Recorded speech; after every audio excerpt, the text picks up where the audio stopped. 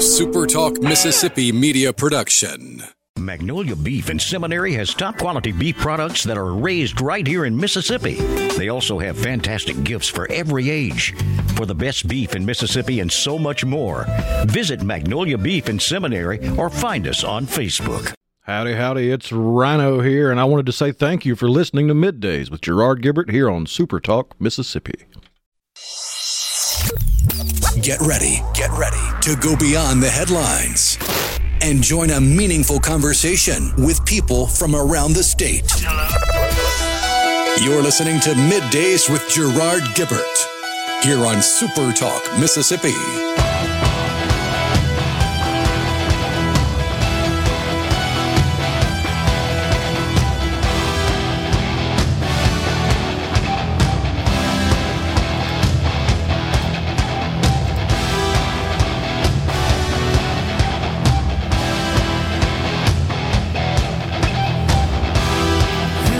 Good morning, everyone, and welcome to MidDays SuperTalk Mississippi. I'm your host, Gerard Gibert, along with Rhino in the Element Well studio, guiding you through the middle of your day with facts, fodder, and fine music on this rather rainy Friday Eve. Good grief. The monsoon is upon us. I just looked outside about 10 minutes ago, and I must have picked the absolute worst time to try to walk inside because I had to use my umbrella like a shield. It was raining sideways. It is raining torrents, as they say. That's what we got coming down. And the parking lot is accumulating water. It's a couple inches deep, it seems like, because it's raining so dang hard. So, Oh, yeah, there were several rain records broken yesterday. okay, in the state? In the state, like, for example, in the Jackson metro area, I think Jackson's rain record was set in the 20s, and it was just a little over 2 inches. Wow. And if I'm not mistaken, the rain gauge yesterday had just a hair over 4 inches. Man, oh man. A whole lot of wet stuff. Well, let me see if I can get this straight. We went from brutal heat, drought conditions, right into the ice and snow, and now the monsoon. And you're in shorts. Well, yeah, it's going to be close to 70 degrees today. Okay. What about these folks I see that have got shorts on and like 4 layers of parka on the top of their body? Yeah, that doesn't really make much sense. With the hoodies, you know, and all that stuff. Like, I'll do a long-sleeve shirt or a long-sleeve pullover with shorts, but that's usually only for appearances, it's not for temperature. Yeah. Well, nonetheless, it is what it is. The weather is moving through, and we got more rain in store for us for the remainder of the day. Is that correct? And then tomorrow, and starts to taper off a bit, but that's where we are. Meantime, we got lots of news going on in the state of Mississippi and nationally as well. I know one thing, Tesla, the EV automaker, and of course that company is certainly Elon Musk, I should say, not Tesla specifically, but he got his fingers in lots of pies, such as SpaceX and other endeavors.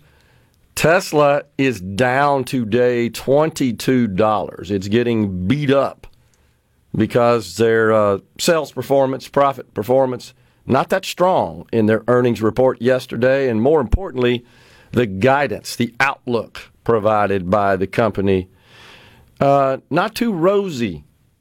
And you wonder if that's got to do with the market not really warming up and adopting EVs, passenger EVs the company makes, but also China is really ramping up EV production, and they're undercutting Tesla and other companies significantly. So, but Elon Musk says that they've got lots of things in the works, including a very low-cost entry-level Tesla EV that is designed to compete with those being offered by China. So we'll see. But this is just part of the natural evolution of companies who are engaged in rather new, novel technologies, which is what this is when you look at it. Now, don't get your panties in a wad here, folks, about how that might affect the EV factory just announced in Marshall County, Mississippi. And I know a lot of people have legitimate concerns about the demand and the viability of EVs. A couple of points that need to be made is the passenger market is totally different than the commercial market. This factory in Marshall County, Mississippi, is a joint venture of 4 companies, 3 of which are domestic companies who are engaged in the manufacture of commercial vehicles. More specifically in this case, the big tractors that pull 18-wheelers. I guess there's 18-wheelers, including those on the tractor, but these would be the giant trucks you see on the highways that move our stuff around the country. I believe it's Freightliner, Peterbilt, and Kenworth, because we got Cummins, Packard, and Daimler. Those folks manufacture. Those are the joint venture partners domestically, and they have a plan to start manufacturing these big truck tractors electric, powered by electric batteries.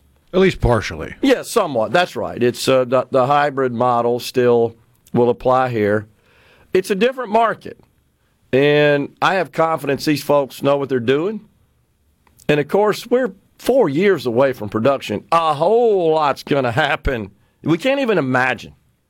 Can't imagine what's going to happen between now and 4 years with respect to battery technology and ways to charge batteries and so forth. A lot of innovation, a lot of improvement, a lot of enhancement.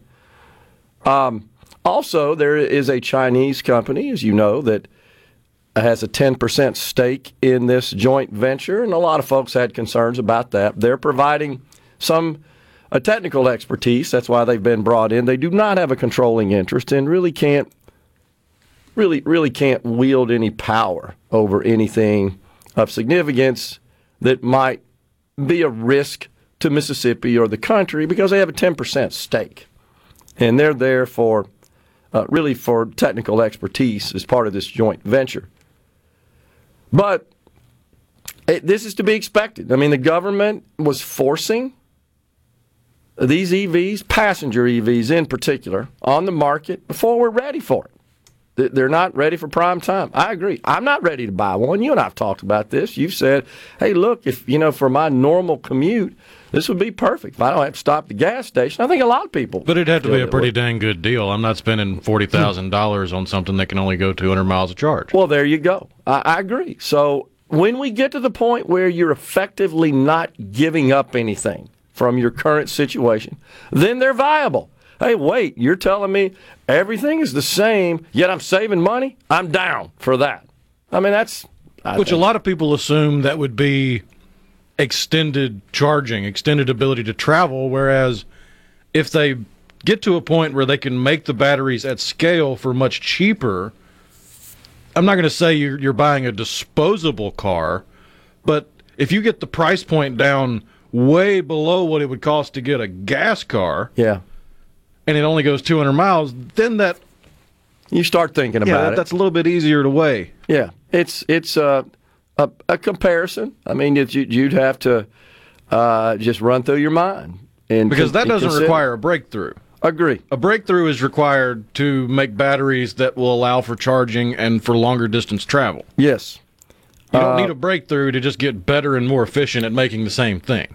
Totally agree. And, we talked, you recall, a couple of weeks ago about how AI and quantum computing is being used to identify materials that could be more efficient, more cost-effective, more appropriate in the manufacture of batteries. That traditional computers and research can't really conduct those sorts of investigations and determinations at the speed that quantum computing and AI can.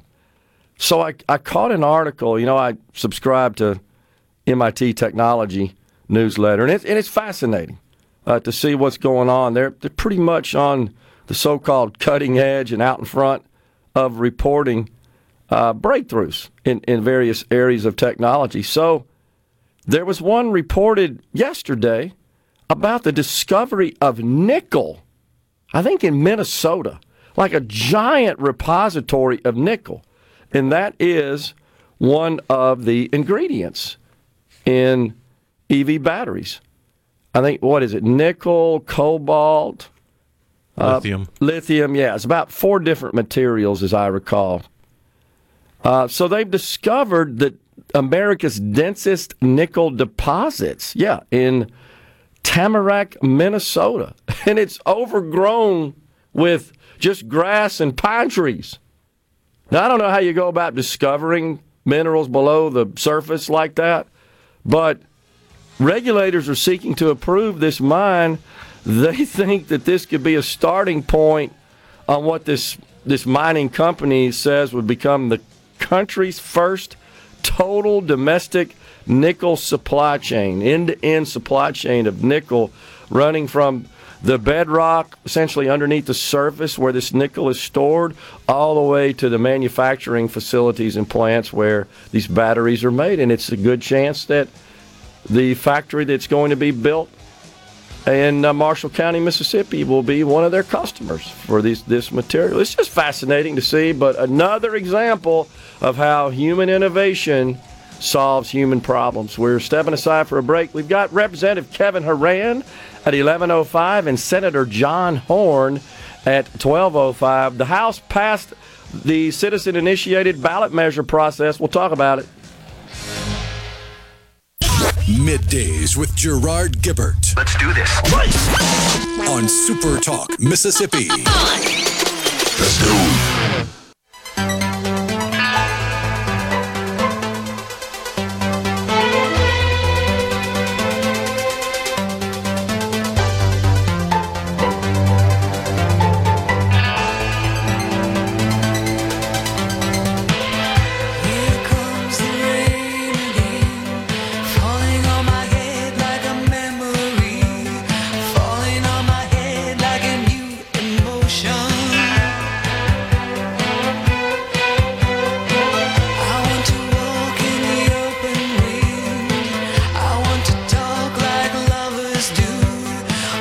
The great Annie Lennox of the Eurythmics bumping us into this segment here on Middays. We're appreciative of your joining us today. Let's see, Thomas in Greenwood sent us a morning a morning gentleman. I was reading something else. What is this, Thomas? Boomers, yes, socialism is awful. Me, yeah, which is why we need to get rid of Social Security. Why do you hate me there, Thomas? I'm a boomer. I'm in that category. Good grief. Social Security is something that has been in place, of course, since 1935. I wouldn't necessarily ascribe it as socialism. I mean, when you look at the classic definition of socialism, that's not it. I guess you consider the military to be socialism, or roads and bridges to be socialism, or law enforcement to be socialism. I mean, you could go down the list. I mean, so what that tells me is that and I know, Rhino, you know folks like this. There are a lot of people out there in our country that really want zero government at the end of the day. They're anarchists. They want none. I'm not in that camp. I don't think that makes any sense. I don't think that was our founders' vision. Now, do I believe that... Well, usually those people have convinced themselves that they've made it to where they are without the help of anybody else. Yeah, and that's not true. Right. Now, do I think that there are some in this country, particularly Democrats, that tend to hold up government as omnipotent and superior to individuals in the private sector, that want to take way too much credit for the success achieved? Absolutely. But it's also true that without law and order, without the assets that, by the way, our taxes pay for collectively, which help to create and establish the environment that allows private individuals to thrive, certainly businesses to thrive, sure, I accept that. Do we go overboard, and do we insert government too freely in areas where they should not be? Absolutely. We rail on that all the time on this program. So there's a happy medium here. There's somewhere between anarchy and too much. Somewhere in the middle of that, to me, is the sweet spot. We can sit here and gripe about Social Security till the cows come home. Guess what? It ain't going away. It ain't going away. My bigger concern is, how do we ensure its future viability? Because reality is the financial failure of Social Security is bad for everybody. It's bad for the world, honestly. So we've got to come up with something to fix that. And as you know, it's a political hot potato. Not many people will talk about it. I did, by the way, catch one of the Libertarians' favorite, Senator Rand Paul, from the great state of Kentucky. And he was talking this morning about the border. If you haven't heard, folks, there's a standoff, if you will, between Governor Greg Abbott and the federal government. And he's issued a statement basically declaring that the Biden administration is in violation of the Constitution by not sealing the border. I agree with him. And he said, and you know this situation where he started to install wire, right? Razor wire, yeah. Razor wire, thank you, to just protect the border and serve as a deterrent for those that are just surging across it, illegal migrants, and the cartels hosting them and escorting them, if you will. I think escorting's being a bit too nice. That's probably right. How about... closer to, say, trafficking. Okay, trafficking is one way. I was thinking more about them shaking them down financially as well, which is a big part of it. So, the Coyote says it'll be $1,000 to get you into the U.S., and then they give you give them $1,000, you get in whatever vehicle they've stuffed you into, and then they get about a mile from the border, pull everybody out, and go, it's going to be another $2,000. Yeah. If not, we're leaving you right here. And that's exactly what's happening, as you know. And then they die, unfortunately, including children to a great extent. But nonetheless, surprisingly, the Supreme Court says that the federal government can, in fact, cut the wire that's being installed by Texas. This just happened, 2 days ago, I think. The ruling came down. The National Guard, I believe. So now Governor Abbott has told the Biden administration they're in violation, and numerous other governors, by the way, not ours yet, although I expect it to happen, numerous other governors have sided with Governor Abbott and are standing in support of his action there, including Governor Glenn Youngkin of Virginia has announced his support, declared his support for Governor Abbott's actions. So now we get action, or I guess reciprocation, if you will, response from the federal government, where they're saying, well, we're just going to seize control of the National Guard of Texas. So you got to go in both ways, and I don't know what's going to happen, but it's not good when you got a state and the federal government at odds like this and having this sort of contention. Well, the Biden administration has nobody to blame but themselves. No doubt about it. They've defied Supreme Court decisions for the entirety of their existence. That's absolutely true, and Governor Abbott is rightfully pointing that out. And the very short statement that he issued, it's now, if you've probably seen it, folks, it's gone viral, but he makes it very clear that the president is, he said he has violated, I'm reading it now, his oath to faithfully execute immigration laws enacted by Congress. Instead of prosecuting immigrants for the federal crime of illegal entry, President Biden has sent his lawyers into federal courts to sue Texas for taking action to secure the border. And what they're talking specifically about is the installation of the razor wire at the border. And the Biden administration says, we're sending the National Guard in to cut the razor wire. They're essentially taking over, if you will, the National Guard. And so you're getting into this really complex legal situation, is who really does have power and control over the National Guard. The Biden administration asserts it's them. Governor Abbott says that it's the governor in the particular state. So, well, there is one law enforcement entity that Biden can't touch, really. What's that? The Texas Rangers. Yeah, and they've been mobilized by the governor. Unfortunately, they're not enough, as you know, and they've got other work to do rather than securing the border, which is the responsibility of the federal government. It's really, it's the border of Texas. Between Texas separates Texas and Mexico, but the reality is it is the U.S. border because it separates two countries, not two states. That's a totally different situation. I'll also offer this just thought. If Biden had just continued the Trump policies with respect to the border, such that it wasn't an issue, and truly did enforce those policies, if he hadn't passed the dumb American Rescue Plan, which fueled inflation, he'd be in a lot better shape going into the general. It's, as you said, it's his policies that have failed, that have caught the attention of voters. The price of everything I buy is up. Well, that's on you, Joe. You just had to step in and try to attach yourself to a recovery that was underway that was really driven by government.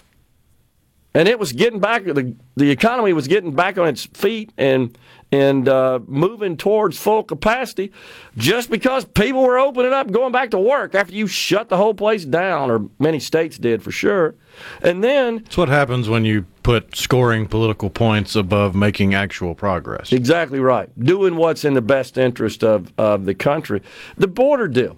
He just could not continue Trump's policies because they were Trump's policies, not because they were good or bad, because they were obviously good. The situation was totally different under President Trump at the border, big time, and now in polls across the nation, that issue has been elevated to number one on voters' minds. They see what's happening. So visible. There's nothing more powerful than those videos and those images. And then it's in their towns. By the way, did you see this nut city councilman in Naperville, Illinois? It's about 30 miles outside of Chicago, that wants the citizens of Naperville to sign up to open up their homes for the swarm of illegals invading the area there. Incredible. Now, I had a business operation in Naperville, a data center that we had acquired. By the way, that's a very upscale suburb. It's a really nice area, 30 miles outside of Chicago. And so it's populated with affluent residents. This is crazy. Crazy. Well, we're going to take a break right here. We're in the Element Well studio. Coming right back, Representative Kevin Haran at 11:05.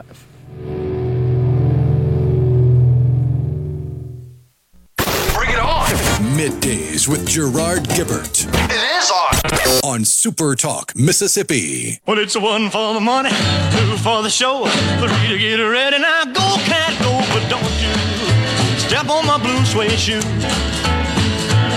Well, you can do anything but take me over my blue suede shoe.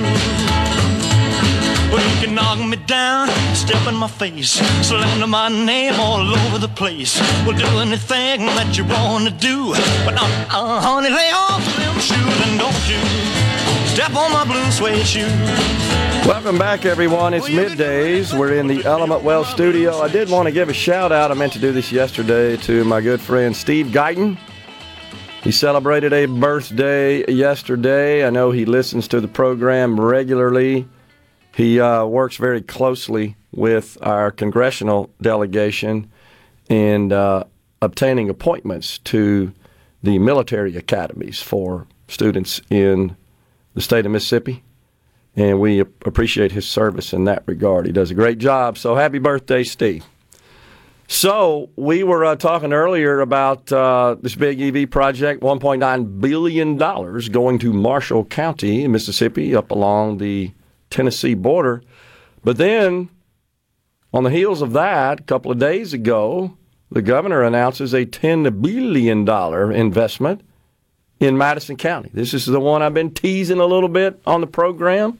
I'm really proud of the fantastic work by the Madison County Economic Development Authority team and my colleagues on the board of directors of that organization, but most importantly, the local economic development leaders, the supervisors of Madison County played a key role here. The Mississippi Development Authority.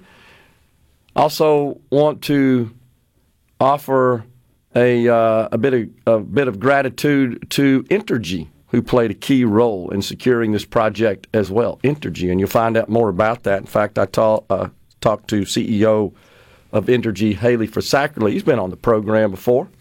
Saw him Tuesday night, and we had a chat about it. And I think there's more to come. I'll just say that, which is good news. And I can't emphasize how important it is that an area have adequate supply of power. When you got, Rhino, so many in other parts of the country that are making these rather forklift changes, if you will, to their power infrastructure because they've bought totally into the idea of green power, which is not yet reliable and really difficult to produce at the capacity that society needs. We've got concerns about that.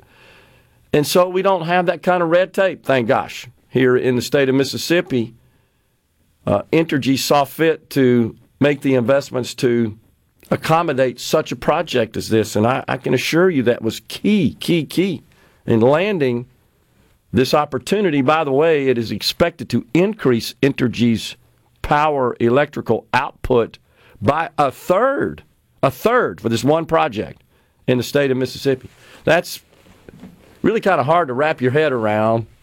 You think about their footprint in the state of Mississippi, I think it's about 3 and change gigawatts. This will take them to a little over 4. That's massive. But that's what it's required to power all the infrastructure on these 2 campuses. One, of course, at the mega site in Madison, just south of Canton, and the other in the Ridgeland area, not far from where we're sitting. We'll be able to see it from the highway once the project is complete. There will be multiple buildings, if you will, at each site. Really great news. And of course, once again, Rhino, we see arraignment in the public square of these projects, is one way to put it, by those who just bring up just these series of whataboutisms is kind of what it looks like. What about this? What about that? What about this? And I respect that, but you need to do a little homework, is all I can say. You're not quite as respectful. I don't respect the nitpicking in bad faith.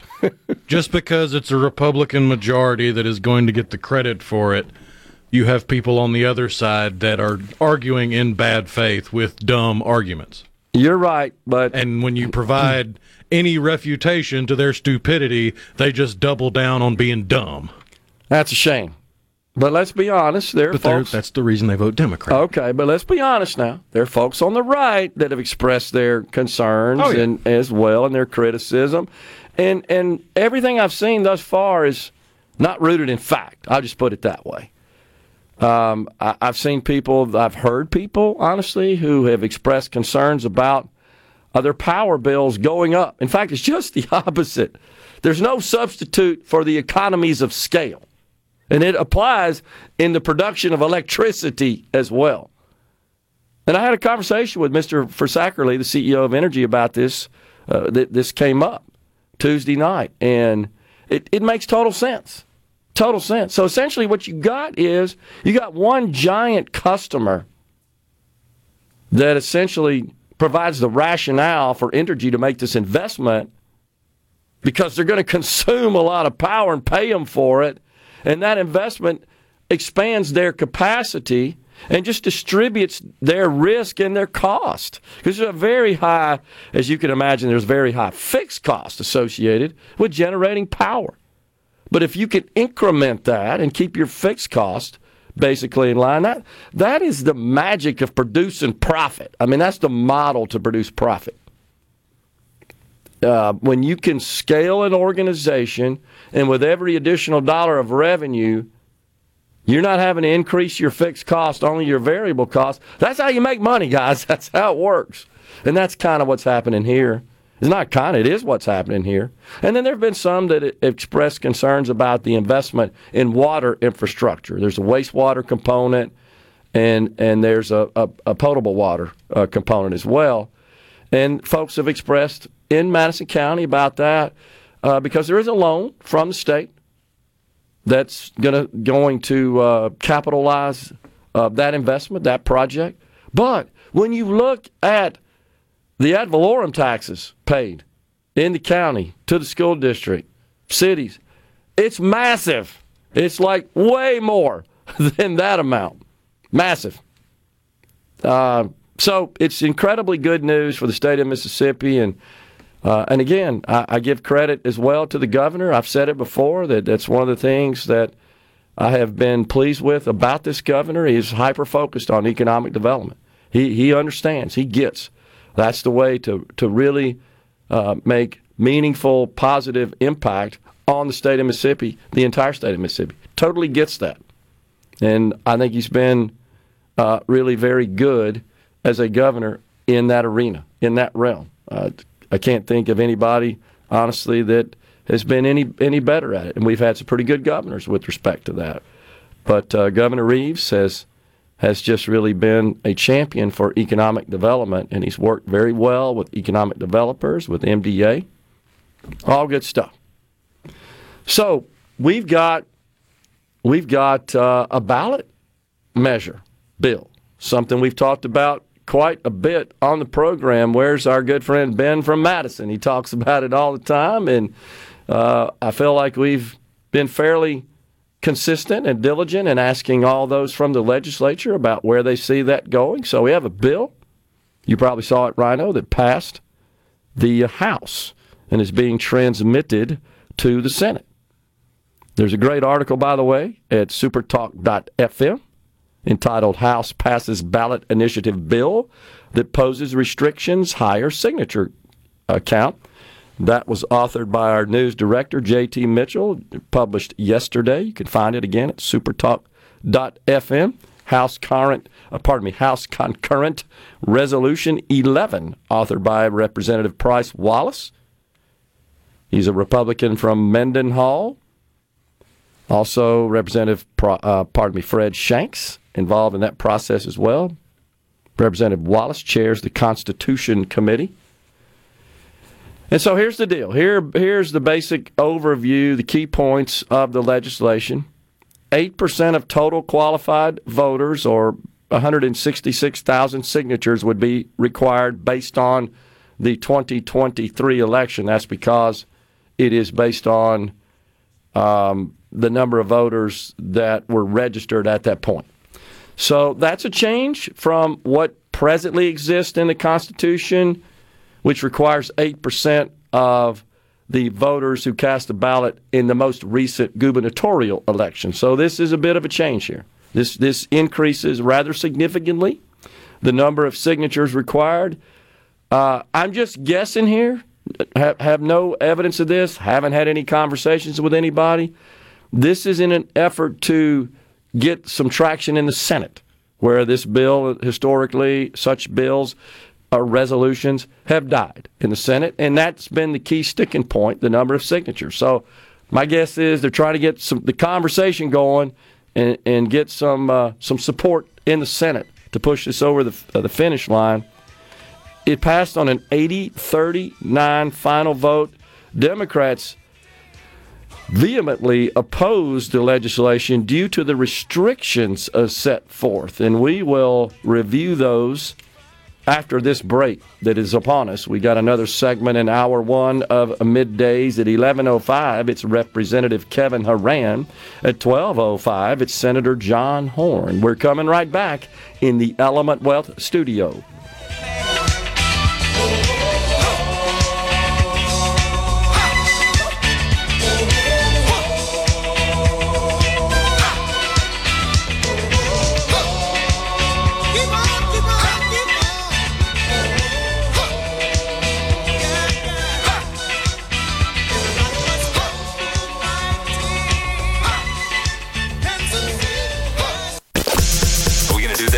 Middays with Gerard Gibert. Keep rolling. 3, 2, 1. on SuperTalk Mississippi.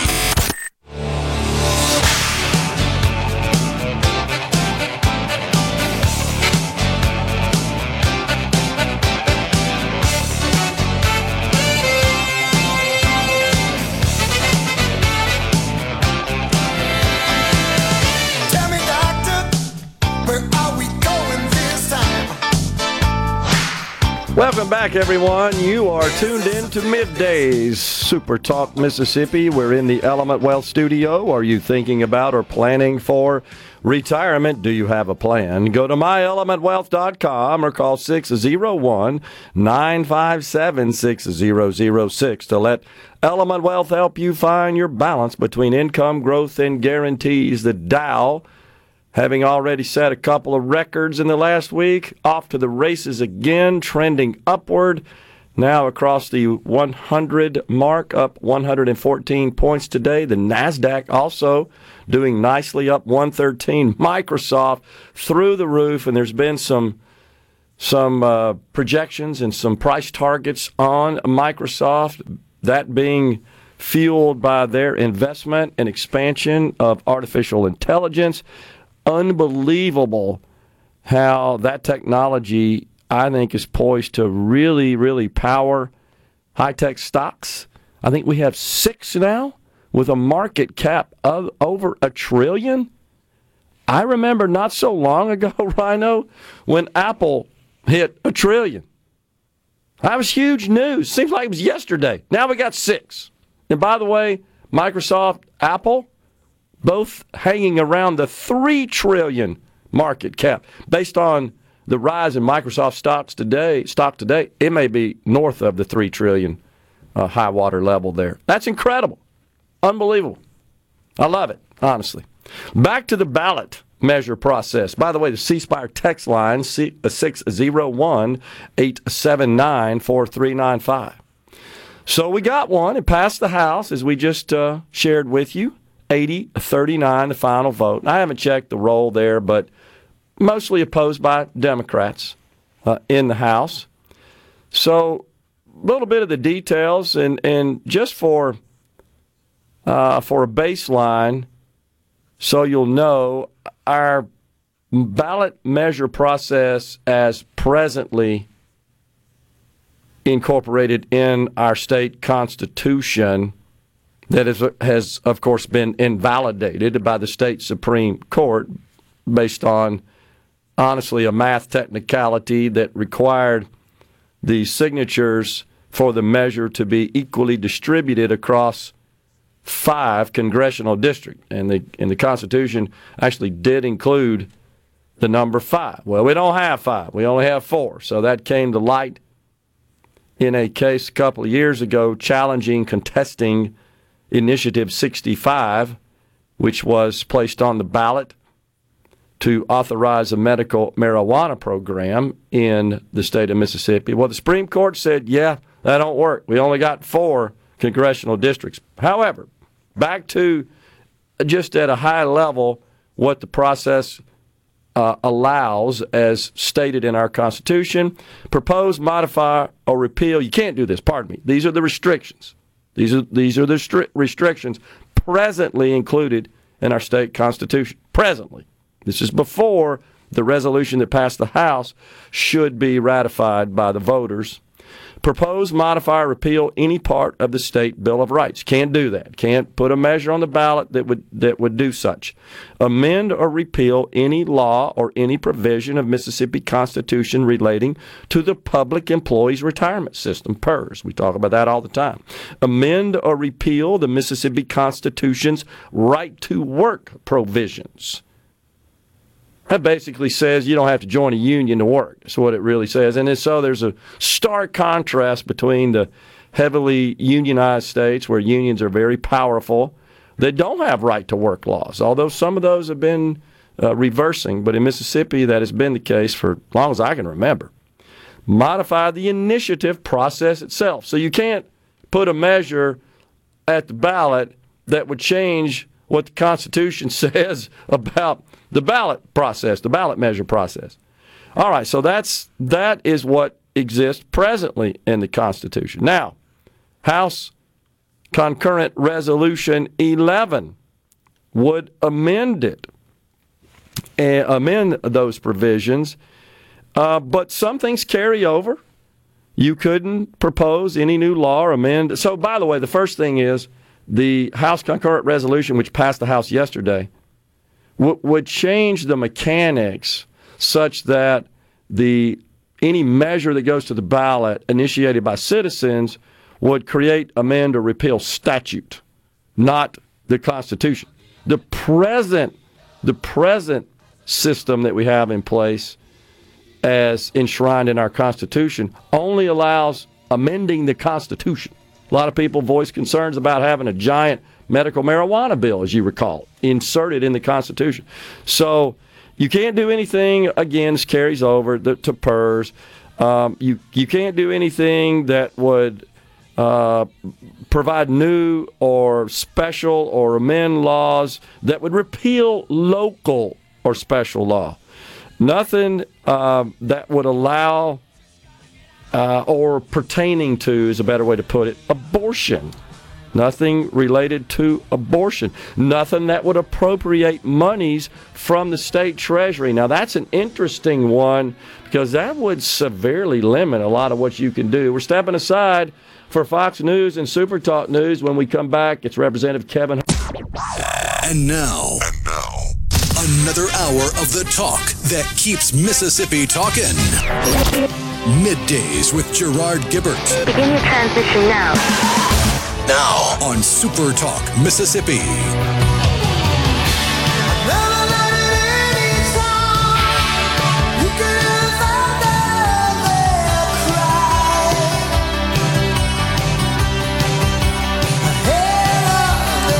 Welcome back, everyone. Hour 2 of Middays. We're coming at you live from the Element Wealth studio on this rather rainy Friday Eve. We welcome to the program now, glad he could be with us in person, Representative Kevin Horan. He represents District 34, which includes Carroll, Grenada, Holmes, LaFleur, and Tallahatchie counties. Serves as the chairman of House Judd B committees. All that right? That's right. Okay. Some of that's right, some of it's wrong. Okay, well, update My us. new district is Grenada, Yellow Bush, and parts of Lafayette. Okay, and parts of Lafayette That's now. right. So Still number 34, but have different areas. Well, you don't have quite as many counties in your district. Correct. Well, that's pretty chopped up. But large area, but not as many counties. So we got to update just because we did redistricting. That's the reason that all this has changed. And between then and now, and the terms actually that is in correct. the session. So that's all right, created that new district. Yeah. All right. So appreciate you coming in. You guys appreciate you having me. Yeah. So special session this morning, right? It is. We're in the throes of a special session as we speak, and hopefully I'll get back in time to cast a vote. But if not, I'll get the vote in for the end of the day. Okay. Good. So it's a big deal. A $10 billion project, largest in the state's history. Very much so. Well, I've been giddy about it and busting at the seams, and I know the governor has too, as he's been intimately involved for some time. And he has. He came to the Capitol this morning and spoke, and he's rightfully proud of this project, and he ought to be. And MDA also did great work on this project. No doubt about it. And please don't forget about our local folks at the Madison County Economic Development Authority. No doubt. What a great team we have there. And it's just been such an honor. I think they said 4 years in the making that this has been. And it's been the cooperative agreement by a number of stakeholders, and they did a great job. No doubt about it. And I have also applauded Entergy, who played a key role here. And you know, I remember Governor Haley Barbour saying something about this several years ago, and he was spot on. It's amazing how prescient he was, that we're going to get to the point where to win economic development projects in the future, the ability to supply power is going to be critical. And that's where we are. 100%. It's unbelievable. 100%. That's a critical part of it. And I was talking to some members in North Mississippi about some of the challenges we have in some of the rural areas on power, and some of the economic development can come to those areas if we can get that power there for some of the smaller projects that we need to look at and try to get some of this stuff accomplished. Okay. So are we going to have a general session today as well, or just special? I think we're just going to, we'll go back into general session afterwards, but I don't think we're going to be moving anything off the floor today. Well, if that has to be postponed a day or two to get this done, I think it's worth it. It's well worth the effort, I promise you that, Gerard. All right, so we were just talking, you probably heard us out in the green room before you came on here about this House Concurrent Resolution 11 that was shepherded by Representative Price Wallace. Right. That lively debate engaged. That's what I heard and read some of the commentary.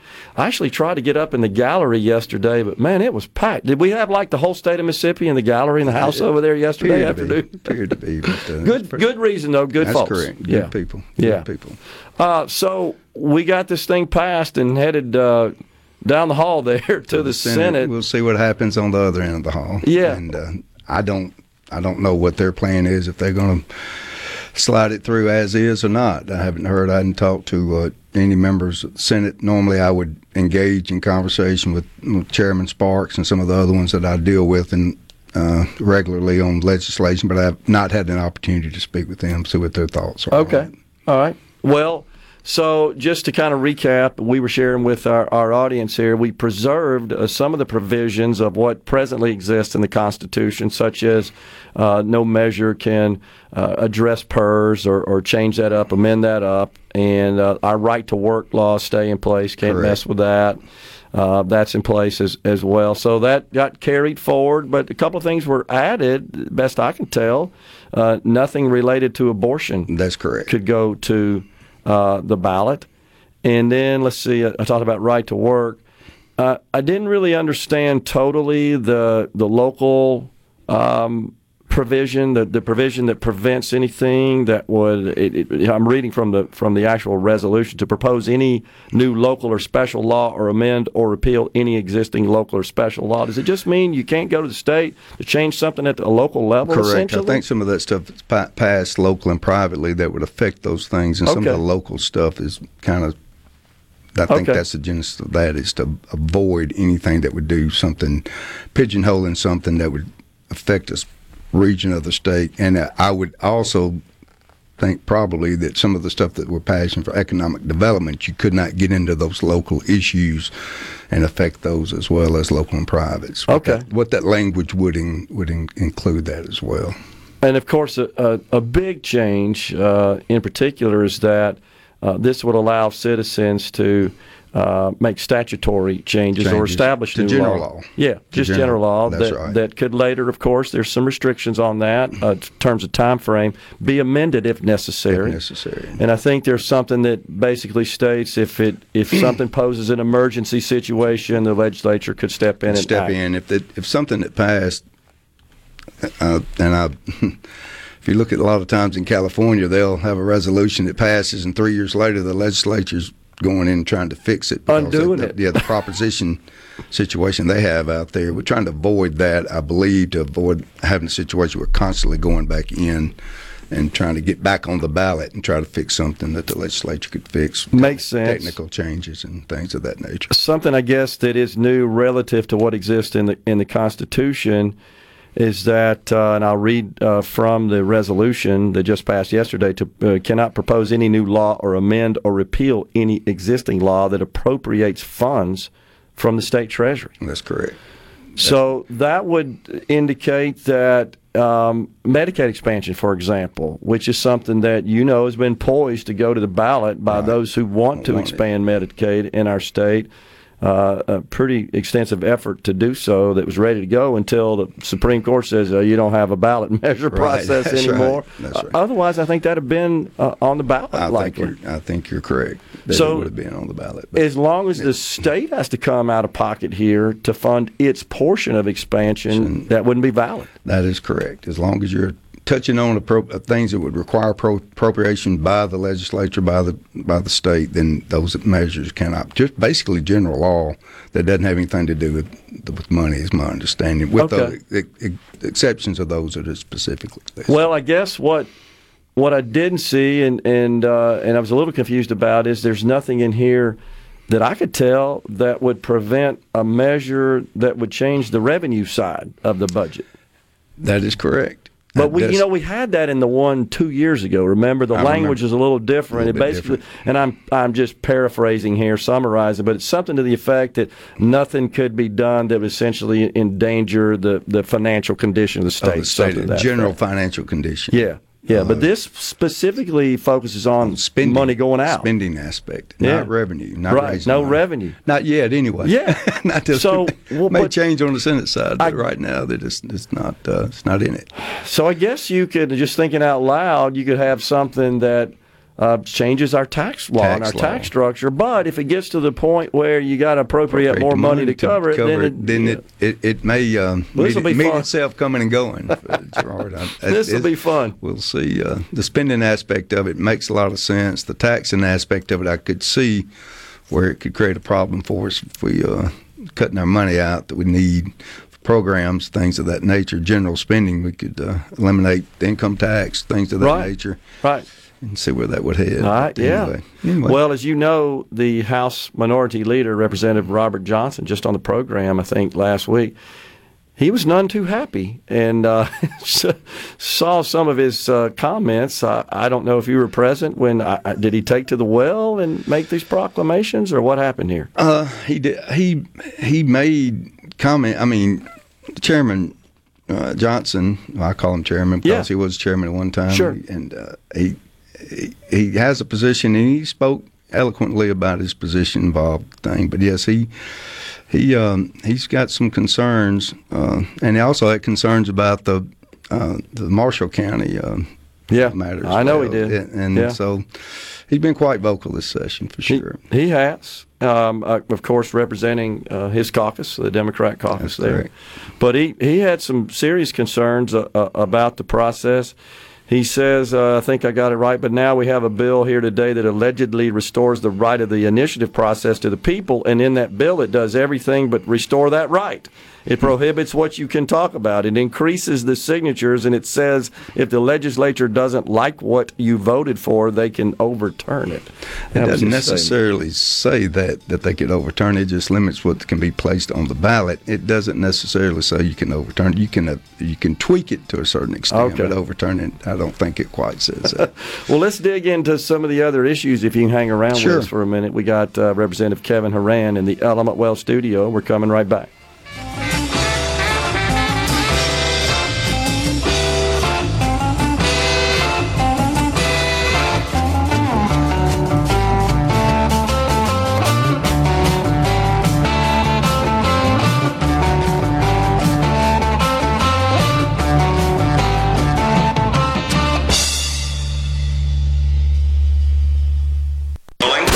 Middays with Gerard Gibert. What? This is so awesome. On SuperTalk Mississippi.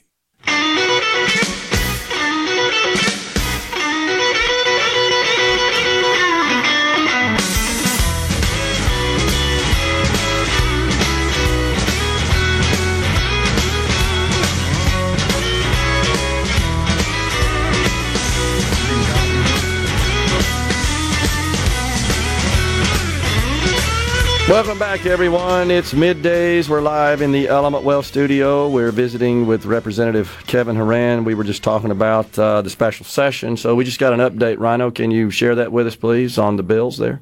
Yeah, the two bills, House Bill 5001 and House Bill 5002, using the special session numbering, have both passed the House with 120 to 1 vote, and Senate Bill 9001 has passed the Senate with a 50 to 1 vote. So they are both being referred and will probably be voted on shortly. Yeah, that's awesome.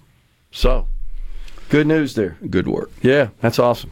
All right, so we were just going through this ballot initiative process. You have any feel for what might happen down at the Senate there?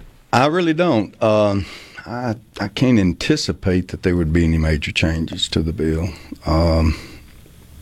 I don't believe that they would, the topic we talked about earlier about affecting the Ways and Means aspect of it, I don't believe that they would change it to that extent, make any changes along those lines. Well, and we've got different leadership in committees. As you recall, last year we had Senator John Polk, who made it very clear he opposed any restoration. That's correct. Of the process, and so it really never got any traction there in the Senate. We got different folks in charge That's now, right. Different places. Yeah. And, so we'll see where that goes. We'll see what happens, but yeah. I don't anticipate they would make any substantial changes. Okay. Well, let's talk about your committee, Judd B. What you got in store for us there? Oh, Lord. A lot, right? Well, it usually is a good bit out of Judd B. I anticipate we'll have a large number of bills assigned. I met with Commissioner Sean Tyndall at Public Safety last week. He has an agenda that he has some things that he wants to get done. One of the topics we talked about is the mental health issue. The law enforcement community over the last 2 or 3 years have come to the legislators and ask us to try to do something along the lines of providing for some type of mental health in the criminal justice system to identify these individuals that have mental health issues that happen to be in the criminal justice system early on, as opposed to waiting until they get in jail or in a situation where they can't get out of jail on bond or something that's costing these counties and municipalities a lot of money. And Commissioner Tyndall and I talked about that, as well as his goal is to provide some type additional long-term law enforcement training for some of these smaller communities, municipalities, and counties, continuing law enforcement training so we don't run into some of the problems that we all have seen in Rankin County, some things involving some not necessarily good things that come out of some of the and a lot of that would be a situation where you could provide better training for some of the officers, and also a conversation we had about developing some type of internal affairs type of agency within Department of Public Safety that could reach out, or a agency head in one of the counties could say, look, we're having a problem within our sheriff's department or police department. They could come up there and do some investigation, determine whether or not there's something that need to be looked into, so we don't have a recurring event that happened out in Rankin County for some of the things. It's a terrible situation that's occurred out there, and hopefully, and that was something that he talked to me about, and of course that would take at least 2 or 3 sessions to get that going. But he's adamant that we need to at least have somewhere so some of the agencies can reach out to somebody and say, hey, look, come up here and look, see if we've got a problem. Okay, that makes sense. And I think the citizens would be better served, and also the law enforcement community would be better served if we had some type of agency or sub-agency under public safety that we could make that available to those folks. Is there anything else that Commissioner Tyndall or any other law enforcement authorities are asking for from your committee? One of the things we talked about, and something that I believe that we've got to address, and you know, our friends at the NRA, you got to be real careful when you talk about gun rights, but we've got to do something about the high capacity, large capacity guns that are being used in commission of offenses within our state. Other states are trying to address it as well, and Commissioner Tyndall and I talked about it, and he said agencies have reached out to him that we need to do something about, on the criminal side, not necessarily interfering with someone's right to own them, but when they're used in a crime, to maybe have some enhanced penalties for use of those high capacity crimes, because you can do a lot of damage with a 30-round clip in a gun in a community, and that needs to be addressed. Is something we're going to have to look at, and I think he and I are on the same page with that.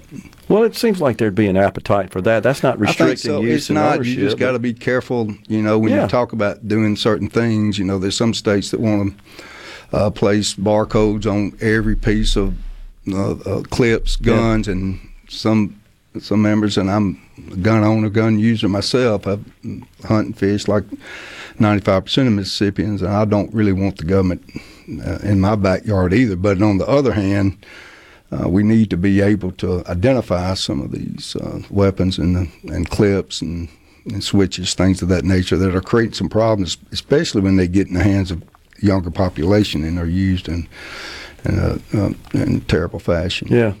What about Representative Horan, our prison systems, our parole system, our parole board? Do you think there's any need for some structural changes there? Well, that's a That's something we could talk about for 3 hours or 4 hours about some of the changes that we need to do. And I think the last time I was on, I was chair of corrections, and I'm no longer, but I will still be handling some of that legislation with Chairman Curry. But I do believe that we're going to have to look at putting some money into what we call reentry, as far as keeping people from constantly coming back into the system. And some of that reentry money is going to have to be what I call outside the gate, and has to be in a situation where it's going to be in the court system as opposed to in the parole system. And I do believe that we're going to have to look at some of the administrative provisions in the parole board to see if we can move some things along and try to get better information about some of the individuals that may be coming up for parole, deserving. Those that are deserving of parole need to be released. Those are not deserving of parole or are considered not necessarily released. Those are not deserving of release. They need to be kept, even though they may be eligible for parole. The information needs to be provided to the parole board. There is a disconnect, it seems to be, between MDOC sometimes and the parole board about what information is getting to the parole board. I see. And it's just a very big, I call it the biggest corporation in the state of Mississippi when you talk about all the moving parts that we have. It seems like it's maybe more subjective than I think the average person kind of understands. Right. The parole laws, people don't really understand. When I was in the DA's office, I started in 1988 and left the DA's office in 2002. The parole law changed in 1994 through 1996. Prior to that time, just about everybody had eligibility. Yeah. Sex offenders, everybody had eligibility. We cut that back. Violent offenders, everybody had some type of eligibility. We changed that in 1995 and again in 2006.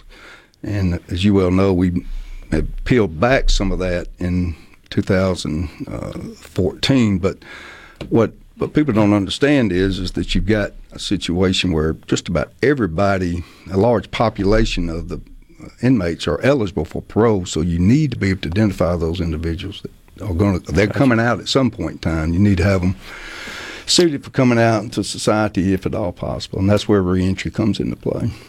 I know it won't necessarily cross your committee, but a couple of high-profile issues I think that will be taken up. It's School Choice Week. School Choice, I think, is going to get some attention. You have any thoughts on that? Well, I have 4 in school. I want them to go year-round, all day, every day. Okay. Brutal. No, I think we're at a point in time we're going to have to look at the school choice issues and be realistic about some of the educational opportunities that some of our population are not getting. I mean, that won't get education. Parents want to put their kids in a good situation. I think we're going to have to look at school choice. When I first got in the legislature, I was 100% against it. I'm not so much 100% against. Okay. Some hybrid school choice, maybe the pilot program to see how it works and kind of see where we are on it. Okay. But I think it's going to be an issue that Speaker White, I think he's spoken before that he wants it addressed, and I think he wants it put on the table to see what ideas can come out that everybody can hopefully live with. That's my impression as well. Right. I think he wants to get all the issues on the table and just have a meaningful debate about it. And there's nothing wrong with that. Absolutely. I think that's what we're supposed to be doing. Totally agree. Well, I appreciate you coming in as always. I appreciate you having me. Yes, sir. I appreciate you, the work that you do and being information provider to the community, and you do a great job. Well, I appreciate you that. having me. Thank you. Representative Kevin Horan has been our guest here on Middays. We're stepping aside for a break. Coming right back. Not much left but the floor. Nothing lives here anymore except the memories of a coal miner's daughter. Attention, adoring fans! It's time for Middays with Gerard Gibert on SuperTalk Mississippi.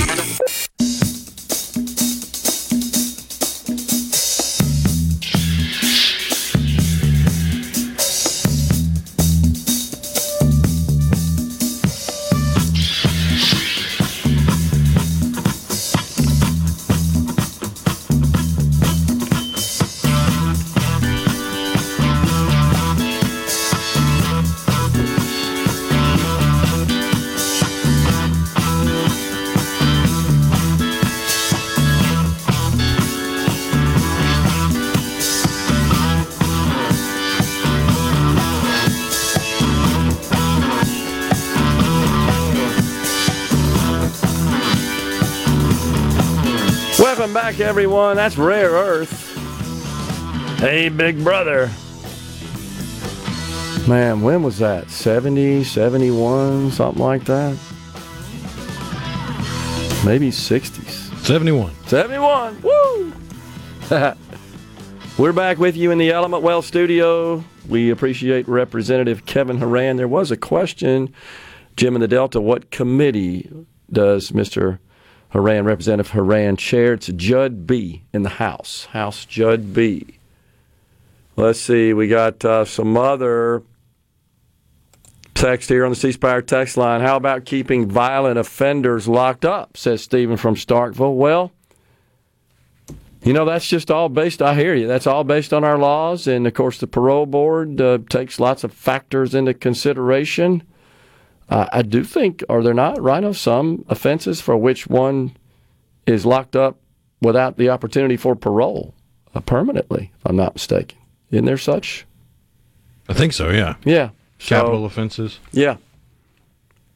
Home defense, I'm fine with that, but don't tell me an outstanding citizen that I can't have or use one in home defense. Home defense, I will go to jail under this law. Well, that's not what I heard the representative say. I believe what I heard him say is when they commit offenses. So if you're in your home and you're using it for protection, I don't think that would be considered an offense. I mean, I suspect that should such an incident happen, regardless of what weapon you used, there may be some case that somebody brings to court. But in general, in the state of Mississippi, I think you're protected, right? If it's done in self-defense or defense of your body or your property there or that of your family. John in Pontotoc says just enforce the law. And again, I didn't hear anything that the representative suggested. And by the way, he pointed out that this is being advanced by law enforcement, this issue, to try to perhaps enhance the punishment for use of these weapons in the commission of a crime, is what he said. So this is being driven by law enforcement that clearly sees this perhaps as a deterrent from such offenses, to protect against such defenses. Has the governor said anything? I don't know what he's talking about in Stone County. Do you know anything about that? I don't even know how to pronounce the word. In Viva? Yeah, what's that? That was, I'm trying to get the numbers right, $1.5 million federal grant. Million? $1 million. Okay. To build a $180 million facility or something like that. It was in 2019. It was something that was a part of a 2018 budget bill. And they had an announcement that they were ramping up production, I want to say it was a year and a half ago. And then they have run into financial problems as a company. Because what they do, it's a wood pellet plant. They take wood. Okay. They say it's waste wood, although from what I understand, you have to include hardwood in the waste wood to make the pellets. And then they sell the pellets to Europe to be used in coal plants instead of coal because they claim it's cleaner. But really what it comes down to is they're in financial trouble. They've kicked their CEO out, and their stock is tanked. Okay. Gotcha. So, but in reference to, has the governor said anything? Well, it happened before he was governor, and it's a federal grant. Okay.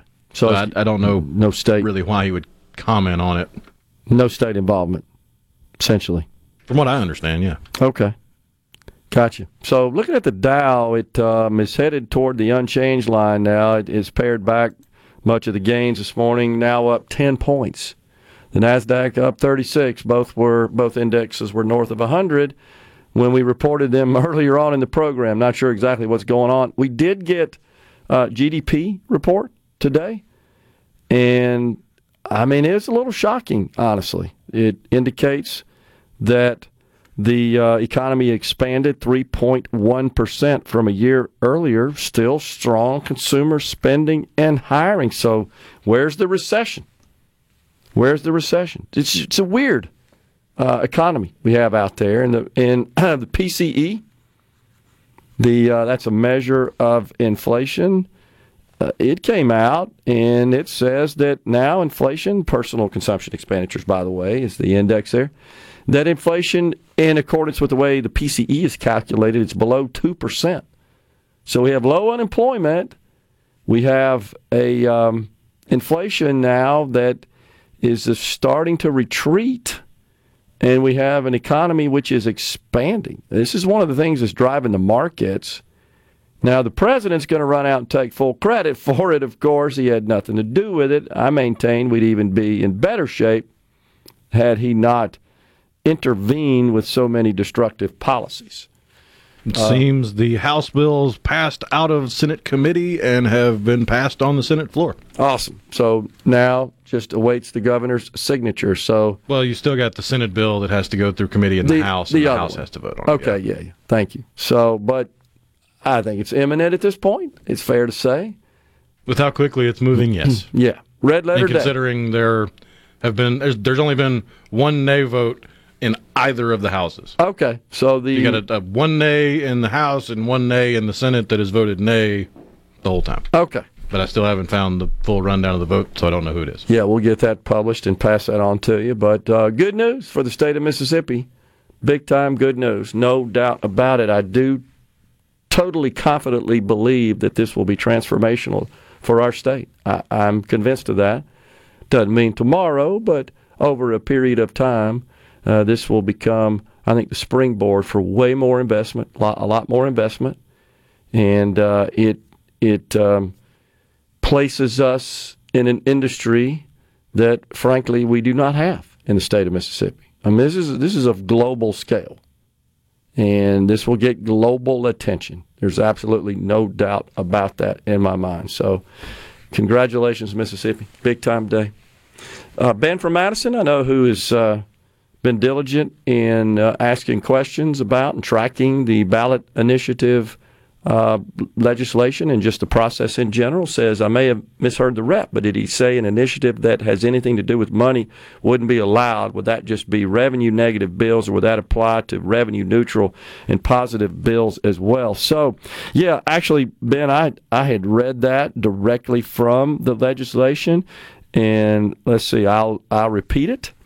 And in the bill itself, the way it's structured, there's a heading that says of a section, the initiative process shall not be used, boom, and then there's A, B, C, D, E. So the part, let's see, E. So it's section 2, part E here. The legislation, no legislation, or pardon me, let me read it again. The initiative process shall not be used to, in accordance with item E, to propose any new law or amend or repeal any existing law that appropriates funds from the state treasury. So what I was saying, Ben, if you caught the exchange there, is that this is a bit of a departure from the bills that were considered and passed the House, I think, a couple of sessions ago, which were more akin to what you're describing. They had to be kind of either revenue neutral, as I recall, Rhino, some sort of language that said you basically can't imperil the state's financial condition fiscally through any measure. You can't have a ballot initiative that says the state will cut a check for $1 million to every citizen over the age of 18. As an example. Yes, that's right. So a bit hyperbolic, but no, it makes the point. And that's exactly right. So this is a little different, Ben, from where I'm reading here. What I read is it. That's the most detail there is that if it appropriates money, you can't get it on the ballot. So that would seem to me to eliminate a wide range of bills and measures. In fact, to the point where I'm not sure what would be proposed, and I'm trying to imagine. You would wind up with a ballot initiative, and this is just off the top of my head, but it seems like you would wind up with a ballot initiative that would state the legislature of the state of Mississippi shall develop a law that does X, Y, and Z if it involves appropriation. So by law, the legislature has to work on it. Yeah, so it would mean to me that almost anything that would land at the ballot initiated by citizens would just be some sort of measure that just doesn't involve money. Just and I can't imagine what that would be. Just trying to think about that. I'm sure there's some stuff I just don't know. I'm not personally familiar with, and maybe some folks on the text line could share with us what their thoughts are on that. Also, Fred Shanks, Representative Fred Shanks, involved in this as well, said that Rhino's point is correct. For example, you can't just give $1 million to MDA, as an example. Right. Just say, we want to give more money to that agency. Boom. Coming right back in the Element Well studio. Come on. Middays with Gerard Gibert. All right, we are back on SuperTalk Mississippi.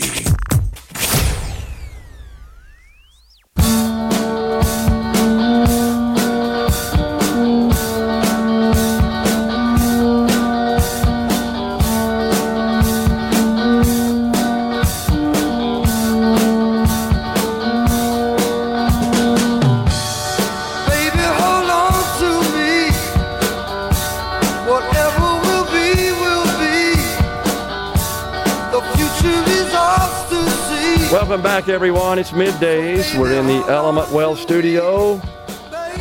Today on In a Mississippi Minute with Steve Azar, you'll hear an interview with blues musician Angela Easley, who currently has the #1 album on the Billboard Blues chart. In a Mississippi Minute with Steve Azar is presented by Superior Catfish. Remember, there's catfish, then there is Superior Catfish. It's U.S. farm-raised catfish with homegrown flavor. Ask for it by name at your favorite store or restaurant. Go to superiorcatfish.com. Okay, so a couple of things. I got some clarification. Representative Fred Shanks has been texting me during the break clarifying this provision in the resolution that would restore the ballot initiative process concerning the prohibition of any new law that appropriates funds from the state treasury. Okay, so I appreciate the representative for clarifying it for me. So here's what it means. You can't have a measure that says just go give money, let's say, to an agency, a direct appropriation. Just increase the amount. Like education, right? We hear a lot of the public education folks talking about that. They just say, hey, go give them $5 million or something to that effect. That's a direct appropriation. I get that. However, if it's a measure that would establish a government program or a government service, for example, that would require appropriations, require money from the government to administer the program, that would be allowed. Does that make sense? Okay, so that I get it. I get the distinction there. Direct appropriation makes sense relative to. So yeah, he says it only excludes just a direct appropriations only bill. Makes sense. Okay, I get it totally. Something else that somebody texted me about was that I was talking about Medicaid expansion is something that those who support it are poised, honestly, teed up to get a measure on the ballot. That's nothing new. That's been going on for a while. And that I said it would be at no cost to the taxpayers. What I was meaning there is that the measure that has been previously proposed by, say, the Mississippi Hospital Association, their plan was that the Hospital Association would cover the state's portion of expansion. They had such a proposal to do that. And that idea has been floated around. That's all I'm saying. So that's different, by the way, than a direct appropriation. But I've never said that Medicaid doesn't cost taxpayers anything, because even if that were the case, let's say that somehow some third party got involved and says, hey, look, we'll cover the state's 10% cost of Medicaid expansion. Federal taxpayers are still footing the bill for the federal portion, which is estimated to be at $1 billion plus. You're still on the hook for that. Just like federal taxpayers are paying for the $6 billion the federal government sends to Mississippi for its Medicaid program. Same deal. you're paying for it. I never said it's no cost. What I said was, when we thought that maybe you couldn't get a bill on or a measure on the ballot that would require appropriations, I now understand they're talking about a bill that just says go give this agency more money. That's not what Medicaid expansion would do. It would create the program, or it would authorize or require the state, if you will, to participate in the program. Now, if a third party comes along and says, we'll cover the state's portion, well, then that is true. Then the state is not out of pocket from a state taxpayer perspective. But on the federal part, which is north of $1 billion, should the state expand Medicaid, absolutely. Federal taxpayers are on the hook. That's different pots of money. Federal taxes, state taxes. And that's because Medicaid is a program that is jointly funded by the federal government and the states. Federal government and the states. Something else along those lines, Rhino, I was talking about Rand Paul's interview.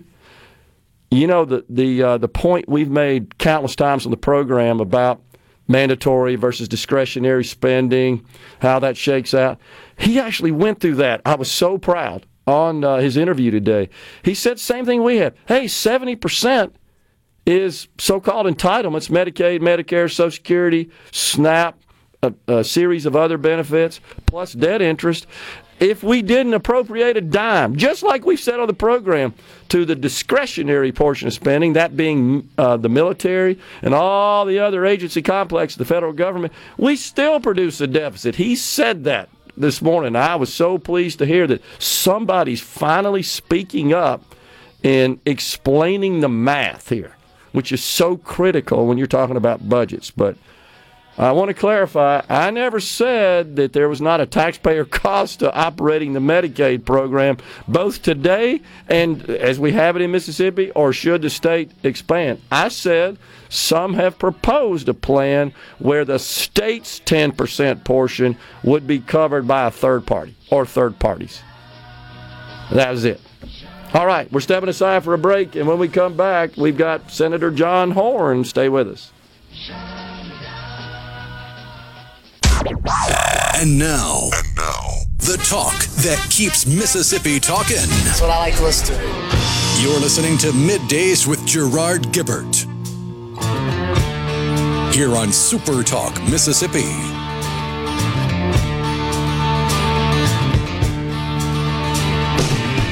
Winter is here again, oh Lord. I've been home in a year or more. We are back in the Element Well studio. It's Middays. This is the afternoon portion of the program on this Friday Eve. We welcome now Senator John Horhn. He serves Hinds and Madison counties, also serves as the chairman of the Senate Housing Committee. Senator Horhn, good to see you, sir. Thanks for joining us. Gerard, it's great to see you.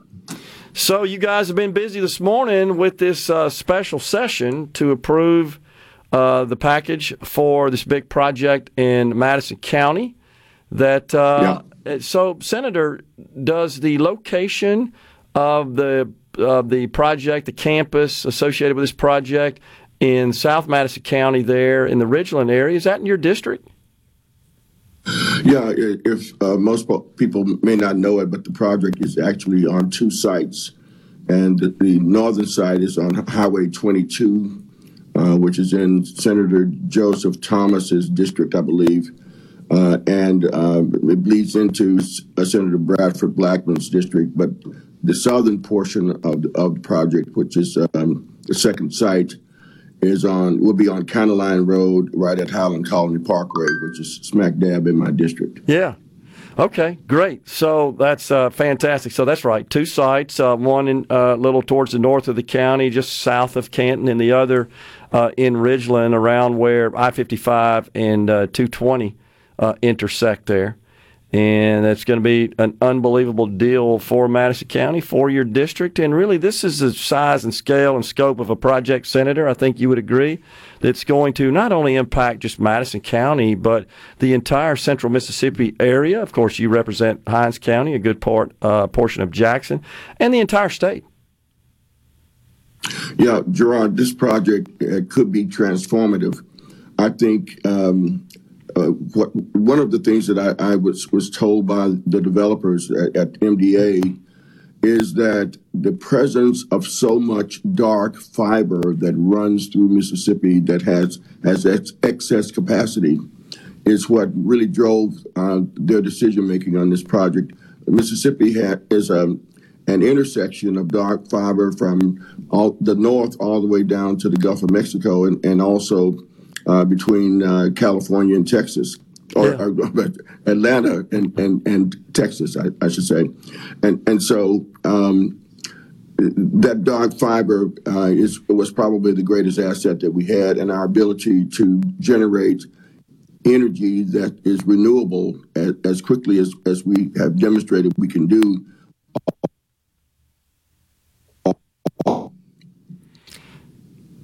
Yeah, that's absolutely right. And so just for the benefit of our audience, I know several people are probably familiar with the terminology, but dark fiber just simply means that there are bundles of fiber, sheaths of fiber that are traverse the landscape underground. They just haven't been terminated. They're not in use. They're just haven't been lit up, as we say in the IT world. Right. But they're there available, and you're absolutely right. Our geographic position makes us perfect because we do have fiber that runs north and south and fiber that runs east and west, connecting, for example, Atlanta and Dallas, where you've got lots of facilities to tap into that fiber and the carriers that will light that up and provision it. So, yeah, absolutely. Big deal. Great deal. We just got informed that I think we're well on our way, right, with the passing of these measures in the House and in the Senate. Maybe something still outstanding there, but by all accounts, looks like it's headed to the governor's desk. Well, we're recessed until 2:00. Okay. At which point we hope that the House will have taken up our bills, and if that's the case, then the bills can go directly to the governor. Okay. All right. So we shall await that and look for a big announcement later on getting that thing complete. Yeah. And off to the races. We're expecting maybe an announcement somewhere between 2 and 2:30 this afternoon. Okay. That's awesome. That sounds great. Well, so what else you got going on down there, Senator? Of course, we were talking this morning about this ballot measure process. A resolution has passed the House. It's been transmitted to the Senate. The Senate Minority Leader, Representative Robert Johnson, wasn't really too happy, wasn't too thrilled about the provisions of the bill. How do you think it's going to go in the Senate? Well, I'm a little behind the curve on that, Gerard. I have not seen the bill. Okay. And I don't serve on judiciaries, either of the judiciary committees or the Constitution Committee. Okay. But what I hear is that the House is going to try to provide a more straightforward bill, and that some of the committee chairmen who would be looking at it on the Senate side may want to make it a little bit more complex a process to undertake. So we'll see what comes out of both committees. Okay. Out of both chambers, rather. Okay. We'll look for that. So what else are you prioritizing this session, Senator? Well, the issue of affordable housing is a very serious one in Mississippi. We don't have enough housing stock for our residents, and folks who are living in substandard housing. There's a benefit losing out on because we're not doing or building as much housing. Developers could be doing more, but the cost of the labor issues around building houses, the materials have gone through the roof since the pandemic. And insurance has really become a nuisance for anyone trying to do affordable housing. So you have developers who could be doing more housing on one end, and you have folks, the end users, who need better housing. So I'm going to be pushing for a low-income housing tax credit to mirror the federal low-income housing tax credit. And it just incentivizes developers to be able to do this type of housing and make it where it's sustainable. Okay, gotcha. So do you anticipate that this would be a refundable tax credit so that even if a Mississippi taxpayer does not have a tax liability, doesn't owe any taxes just based on their income and deductions and so forth, or they have zero taxable income, they would still be eligible to receive this credit? Well, again, we're working out the details of it. That's one of the considerations that we're is how can we allow it to, we want it to be transferable and to be sold, or do we want whoever buys the credits to hold on to them? Okay. So we're still working that part out. Okay, I'm with you. Makes sense. All right, anything else you're working on in the Housing Committee, and what else are you hearing in the Senate that it seems like is going to get prioritized? A pet peeve of mine in this metro area is illegal dumping. There are too many folks that are just using our countryside, our back roads, as their garbage pit. And so I want to implement some stiffer penalties to require the folks, if they get caught, they're going to have to clean that mess up, but they also would risk financial penalties as well as jail time. Okay, interesting. Anything? What do you think about school choice? You know, that's getting a lot of discussion, at least underneath the dome there. Where do you stand on that, Senator? I'm not. I understand the concept of school choice, and you allow a child to not be hindered by their zip code in terms of getting a good education.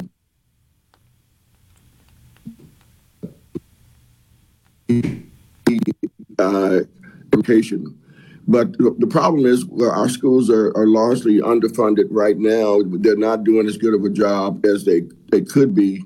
But if the money were to follow the child, those who didn't go to the new school would be damaged and I think harmed by the resources in an already poor district going to another district. So the jury's still out. I want to hear what the argument is, but in principle, I'm not in favor of taking public dollars and giving them to private schools.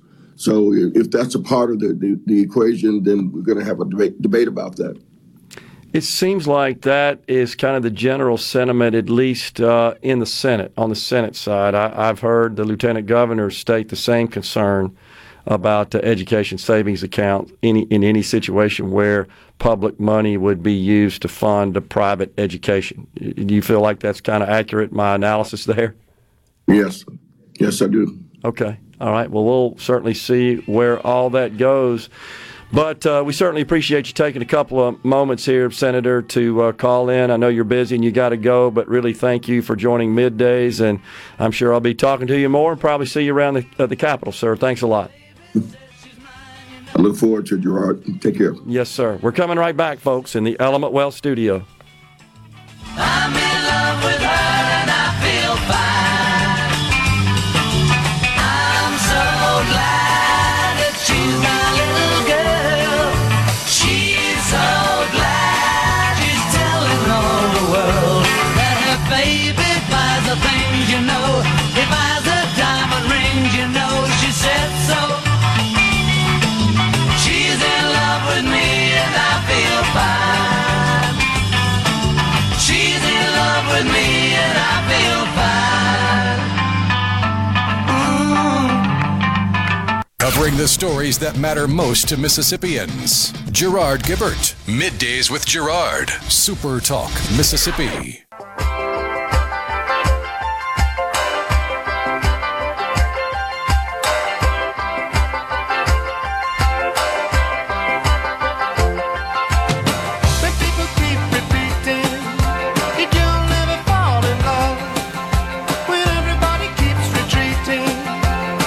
Welcome back, everyone. It is Middays. We're in the Element Wealth studio. Thank you for joining us.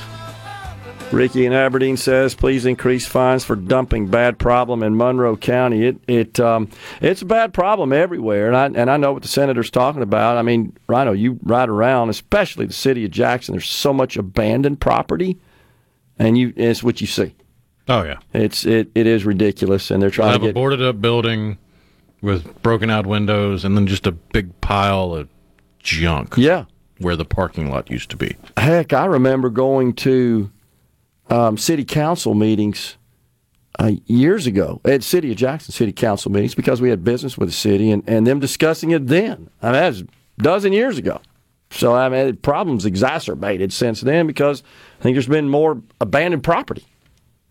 Some of that's public property that you see as well. Schools that have been abandoned, for example, that have closed. So I hear you, Ricky. It's a problem. So Thomas in Greenwood says, dark fiber, you mean all that fiber Entergy put in with welfare broadband money? I don't know what you're talking about exactly, Thomas, with respect to Entergy installing dark fiber. You'd have to enlighten me on that.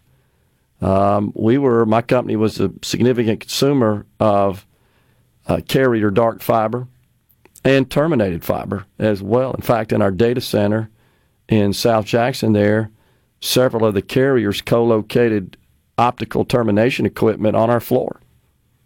Just because the building where our data center was located was purposefully located there in 1978. The vision of the Allstate Corporation back then, because they knew what the plan was to install a fiber ring to encircle the city of Jackson. And that was planned across the nation, honestly. And almost every metro of any size now has fiber rings. That's what delivers your internet, your voice communications. Ultimately, it ends up on those rings, which are configured in what's called a self-healing architecture, meaning if there's a cut, they can respond and recover from that and fail over in a way that you don't even know what happens. Where you get into a problem is the so-called last mile, the spur off the fiber. But if you're on top of it, you don't have that risk, and that's why Allstate had the wisdom to put that call center on top of the fiber ring back in the 70s. So, not sure exactly what Thomas is talking about there. I mean, carriers have been installing dark fiber, and there's some that are just in the fiber leasing business for years, for decades. But, of course, I guess you could also say that there has been, you would describe it, I'm sure, as welfare, money paid to road builders to build roads that we travel on. And again, I think that just goes back to what is the core function of government?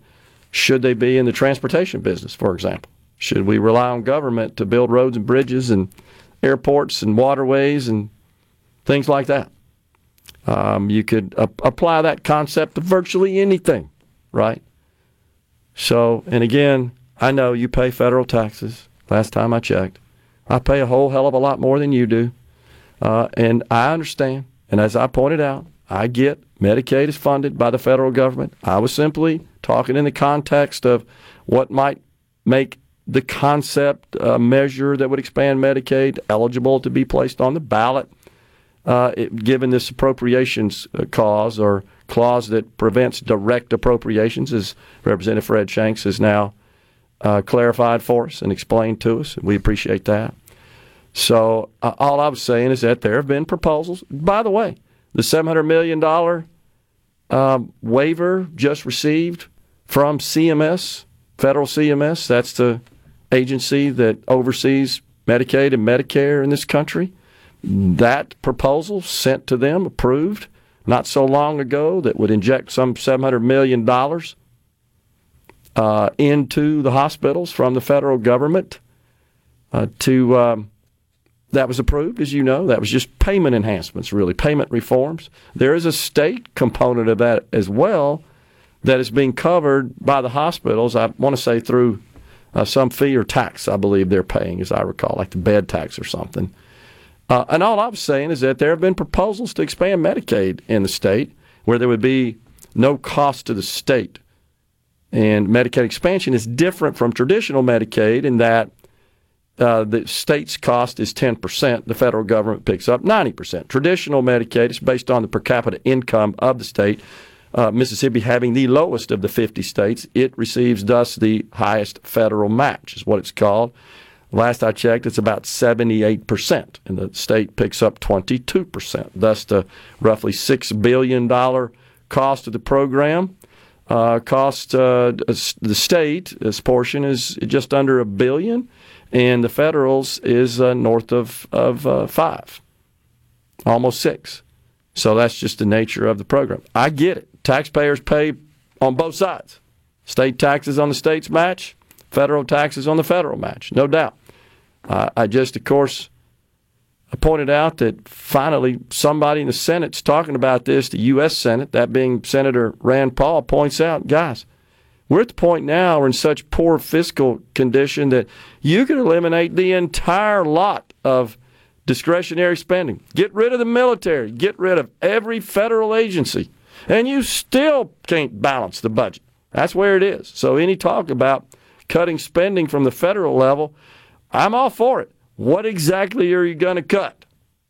Because if your goal is to get to a point where you got a balanced budget and you start paying down the debt, you got to find roughly $2 trillion of spending unless you plan to raise taxes, which is the way the Democrats have always approached this issue. We just need to raise taxes. They've said not a word about cutting spending. In fact, any mention of it causes them to become agitated, and they start attacking anybody on the right that even suggests the idea of cutting a dime, except military. They're all about that. Want to cut defense? Now, former President Donald Trump has said again that he thinks we need to spend more money on defense, by the way. He's also indicated that he is not for anything that would change the structure of Social Security and Medicare right now. So, I mean, as long as we don't touch that, we're going to continue to produce massive deficits because those programs are draining us, honestly. And something's got to be done. It's something we've talked about many, many times on the federal government. So, let's see. Should government give welfare recipients cell phones and internet service like they do? Well, that, of course, as we've talked about, this is from Thomas and Greenwood. No surprise. That, of course, as we've talked about, were based on programs passed into law, not internet service, but the phones passed into law by President Ronald Reagan. The Link Up and the Lifeline programs passed in 1986. It was Barack Obama that converted that program to apply to mobile phones, wireless phones. Back in those days, it was for wired phones because that's all we had in 1986. And the purpose behind that was to ensure that every address in the nation had access to a telephone for 911. And that's when the 911 program was building out and coming onto the scene. That was the underlying purpose of it. Well, Thomas, you can get into a long, drawn-out debate I think the silliest point he tries to make is, should government pay for internet access in areas where it's not economically feasible to offer it? Yeah. Should government spend money on a road to a community where the tax dollars from that community will never pay for the road? Yeah. Yeah. It's infrastructure, dude. Yeah, I totally agree. Totally agree. I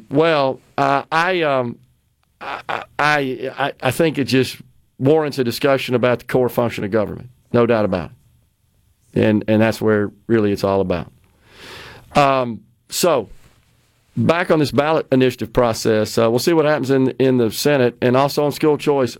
I think that at this point, I have accurately captured the sentiment down in the Senate, and I just don't know that we're going to get anything down there. I hope so, but I'm optimistic. But, you know, the lieutenant governor wields a lot of power in the Senate, and I think he's been on Gallo's program here a couple of weeks ago, and he didn't really show to me any indication that he was in favor of it, is the way I put it, the way I heard it, at least. So any sort of expansion of education savings accounts.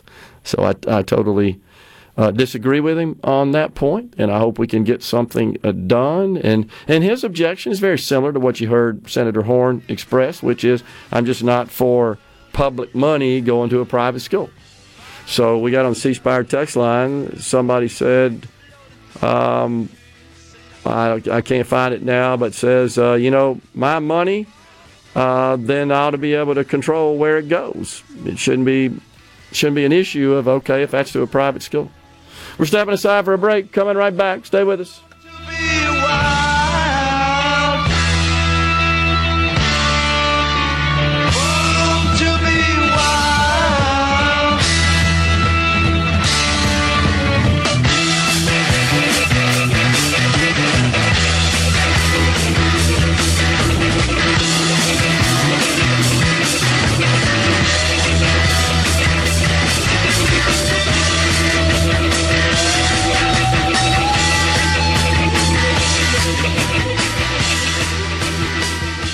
SuperTalk.fm. Middays with Gerard Gibert. It is on SuperTalk Mississippi.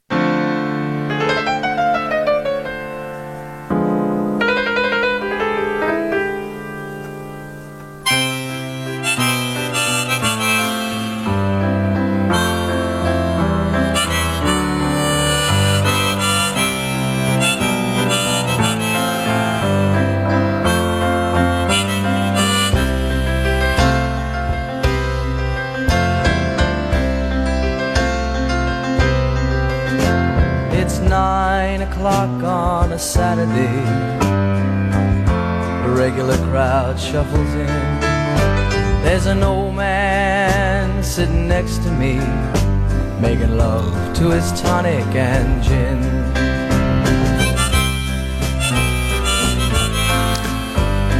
We're back in the Element Wealth studio. We thank you so much for joining us. So Ben from Madison says line 61. And line 61, we're talking about this resolution, House concurrent resolution. It gets into a little bit more detail. This is for the ballot measure process. Gets into a little bit more detail. And what it says is, look, if you're going to put a measure out there that's going to cost money, and it has a substantial cost to the state, and I don't know how they define substantial. That's a subjective term. There's no calculations included in the measure. Well, it's determined by the LBO, the Legislative Budget Office. Okay. Is that what it's? I didn't read further. Is that what it says? Yeah, that's line 66. Okay. So I got you. I see it now. You're right. Thank you. So, but that still is somewhat subjective, but that's fine. You're essentially charging a third party, and that third party is the one that deals with this more than anybody else in the whole state. However, I'll tell you this, though. I shouldn't say I tell you this, but I'll point this out. They're not economists, right? So there is a piece, and that cannot be ignored when you think about this. And so even when they get questioned, as they did recently, about our financial situation in the state. I'm talking about the LBO and those folks involved who do great work, by the way. And I don't know if you know it, guys. A lot of times, especially towards the end of the session, that staff, they're up all night. You know that. It's an unbelievable task that they have to piece all that together in a very short period of time. We're talking about a $6.5 billion budget. So, but the point is, you've got to consider a lot of different factors other than just, okay, it looks like right now this is how much we got coming in, this is how much we got going out. And sure, you got to start with that. That's a baseline. And they would admit that. But there are a lot of other factors that go into play. And so it makes sense, Ben, that you can't just put a measure out there, as we talked about earlier, that would just break the state. Something you want to do, that wouldn't work. Nobody would support that. So there's some protections around that, which make a perfect sense. I just brought up Medicaid expansion simply because there was an effort already underway by third parties to get a measure on the ballot for the voters to either approve or reject. Simple as that. And I've seen proposals that would cover the state's portion. That's all. The state's portion of that. That's the only point I was trying to make. So, the extent to which that would work through here, even if it didn't, I don't know, given the state's portion is $100 million, I don't know what the LBO would say about that being significant. Again, that's a bit subjective. But nonetheless, the proposals that... Well, it does say that quote, the chief legislative budget officer shall prepare a fiscal analysis of each initiative and each legislative alternative, and a summary of each fiscal analysis shall appear on the ballot. I see that. And so now you're hurting folks' heads when they go to vote on this stuff. Who pays attention to that? I mean, we've already heard complaints, have we not, about just the complex, rather lengthy language associated with even the medical marijuana deal. It was brutally confusing. I don't think I'm misrepresenting that, mischaracterizing that. We heard that from a lot of people as well, and that makes sense. I think the people have a right to know, okay, are we going to pay for whatever it may be? Well, it's because the vast majority of Mississippians aren't fluent in legalese and really shouldn't have to. Shouldn't have to be. I totally agree. But and maybe this is intentional to make it a little difficult, and perhaps, and some people have actually said that, they were just trying to confuse people. And I don't know that it was the case or not, but I think more than anything, it just kind of covers, hey, look, you voted for this. We told you what it was going to do. If you become mad afterwards, for example, I think it's kind of that sort of deal. It's incumbent upon you to read it, and try to understand it. Of course, that has to be published ahead of time, so it's not like you don't have time. And by the way, should we reinstate it? I'll make this commitment. Should we reinstate it? Talking about the ballot measure process. And once we see the measure and all the detailed language and what's going to appear on the ballot, we'll discuss it here and we'll get experts in to help us out with that, to inform. That's a commitment that certainly we could make here at SuperTalk and on Middays. But nonetheless, it looks like this thing is headed to the Senate, having passed the House, and we'll see how it fares down there. I think it'll be a little different situation, but my gut feel is just in general, the Senate's a little less on board with this than is the House. But we'll certainly see. Ben from Madison says, is there an easy explanation as to how we had a budget surplus in the late 90s? Yeah, it's just perfect. I'm talking about the federal.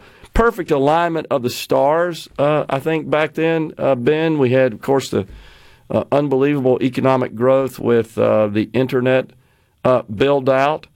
And we also didn't have quite the dynamics we have today with respect to mandatory spending, Social Security, Medicare, Medicaid. We didn't have all the debt interest because we hadn't accumulated the debt that we have today. So I haven't looked it up, but the interest on the debt back in that time period, Rhino, I'm going to guess was about $100 billion a year, talking about in the late 90s. When we were generating surpluses, whereas today it is quickly approaching $1 trillion, 10x, and that's just because of all the money we've borrowed since then. Are you looking that up? I'm gonna guess probably in that range. I could be off, but I don't know. It's just kind of piecing it together in my head there. But I think that's what was going on. Now, President Trump has said that he's going to balance the budget and start paying down the debt by drilling oil. And I've not been able to figure out his approach there, and he may have something in mind I'm not aware of. I do think he is definitely energy friendly, shall we say, whereas we have a president today that's not very friendly to fossil fuels energy for sure. And he's made it very clear as the former president that we're going to drill, baby, drill, day one. By the way, the price of oil, you may be aware already, is up to $77 a barrel today. So here we go. We fell under 70 not so long ago, and we're trending upward again. That's sure to impact the price at the pump. And this is really based on Mideast tensions and falling supplies here in the United States. It is kind of interesting to note that we are producing more oil in this country than we ever have in our history, significantly more than we have historically. I should say that's maybe not significant, but it depends on your perspective. But almost a million barrels more daily than we were short 4 years ago, and that's just a function of demand and supply, and with prices elevated, honestly, oil and gas producers are more inclined to produce more because they get a higher price for it. And they try to sort of make hay while the sun is shining. But as we've seen the price decline, inventories have fallen. And as that happens, the price starts to creep up again. You know, it's just a cat and mouse game that's going on there in the market, and they'll probably start producing more. I'm not exactly sure how the former president intends to balance the budget, and which means that you've got to eliminate this roughly $2 trillion deficit just by producing more oil. I don't really understand the relationship there and the interconnection, but he certainly made that clear as part of his platform, and I'm all for producing more oil and driving the cost down. I do think that will also have a marked effect on inflation. I don't see us returning to the prices that we all enjoyed in the 2020 time period before Joe Biden was elected president. I don't see that happening. I really don't see mortgage rates returning to that level as well. I think that's over. I think that was a short-term window. And in fact, if we do see that, it's a result of interest rates being clawed back by the Fed. And if that happens, it's because we're experiencing a significant economic contraction. In other words, big-time recession, job layoffs, and so forth. I really don't see that happening at this point. Although I do think friendlier regulatory framework, which we did enjoy under the former president, would in fact spur economic growth, and I think would go a long way to producing more. And supply side economics is where I stand on that, and such so-called supply side economics would, I think, go a long way towards curbing inflation. And I do think that he would be a good president in that regard. The current president we have is not about supply-side economics. He's a demand guy, and he thinks that we ought to do demand by just spending more money. And I think that is a bad approach.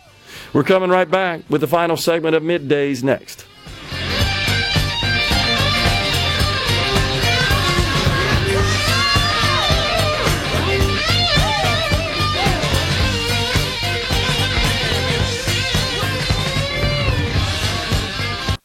Middays with Gerard. Good for America.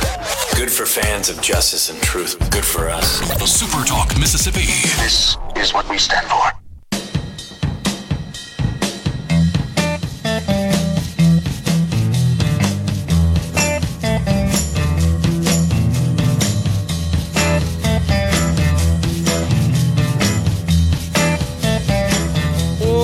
We're back in the Element Well studio. Thanks for joining us.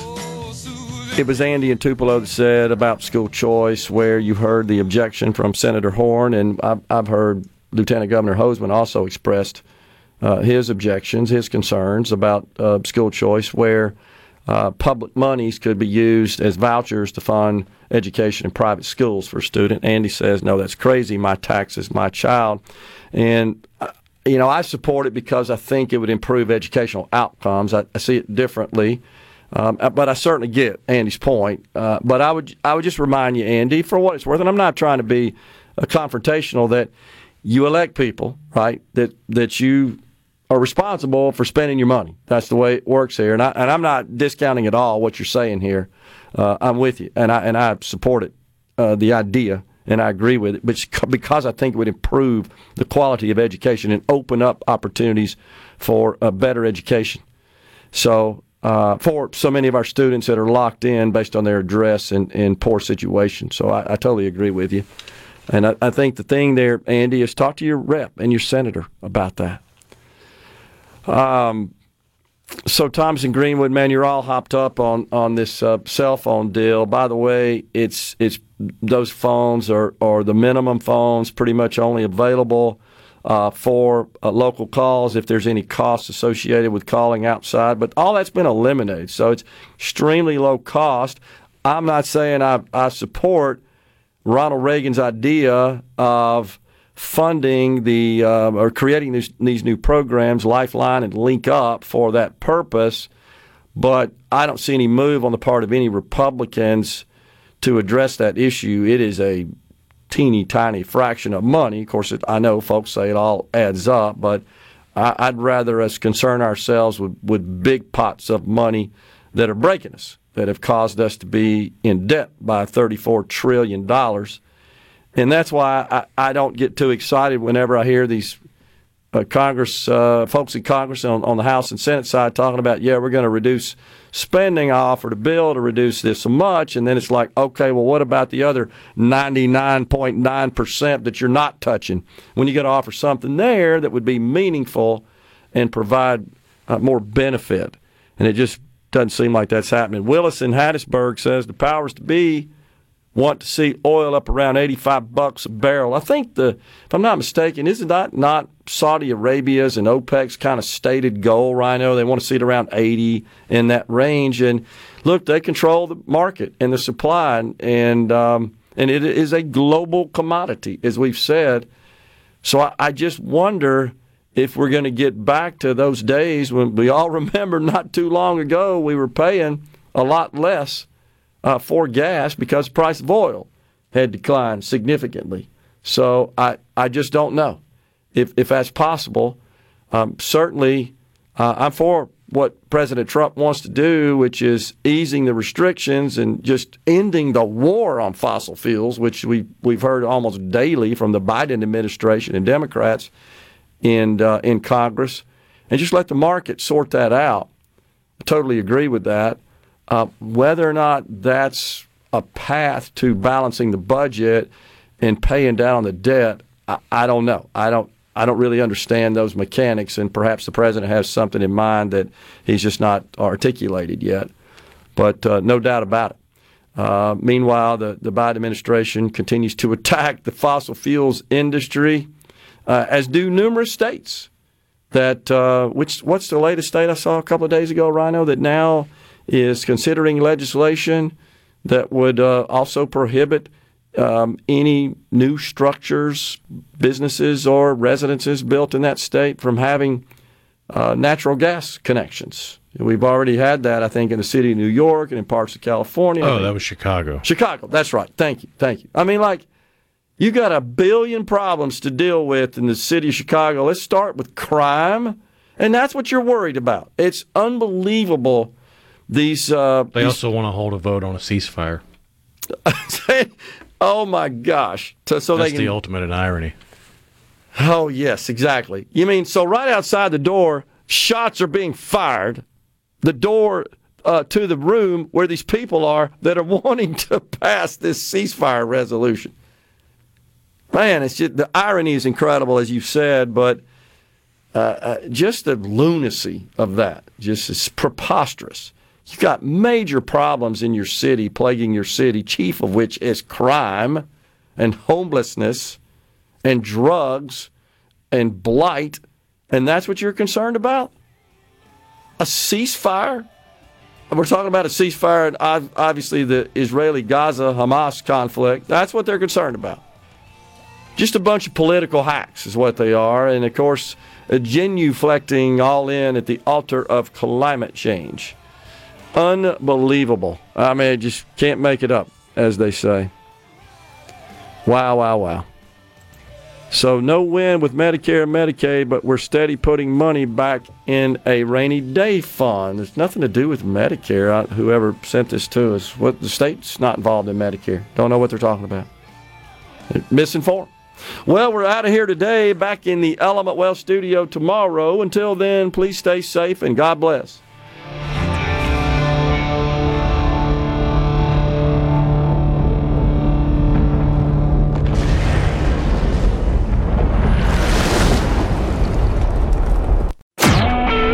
SuperTalk Mississippi Media Production.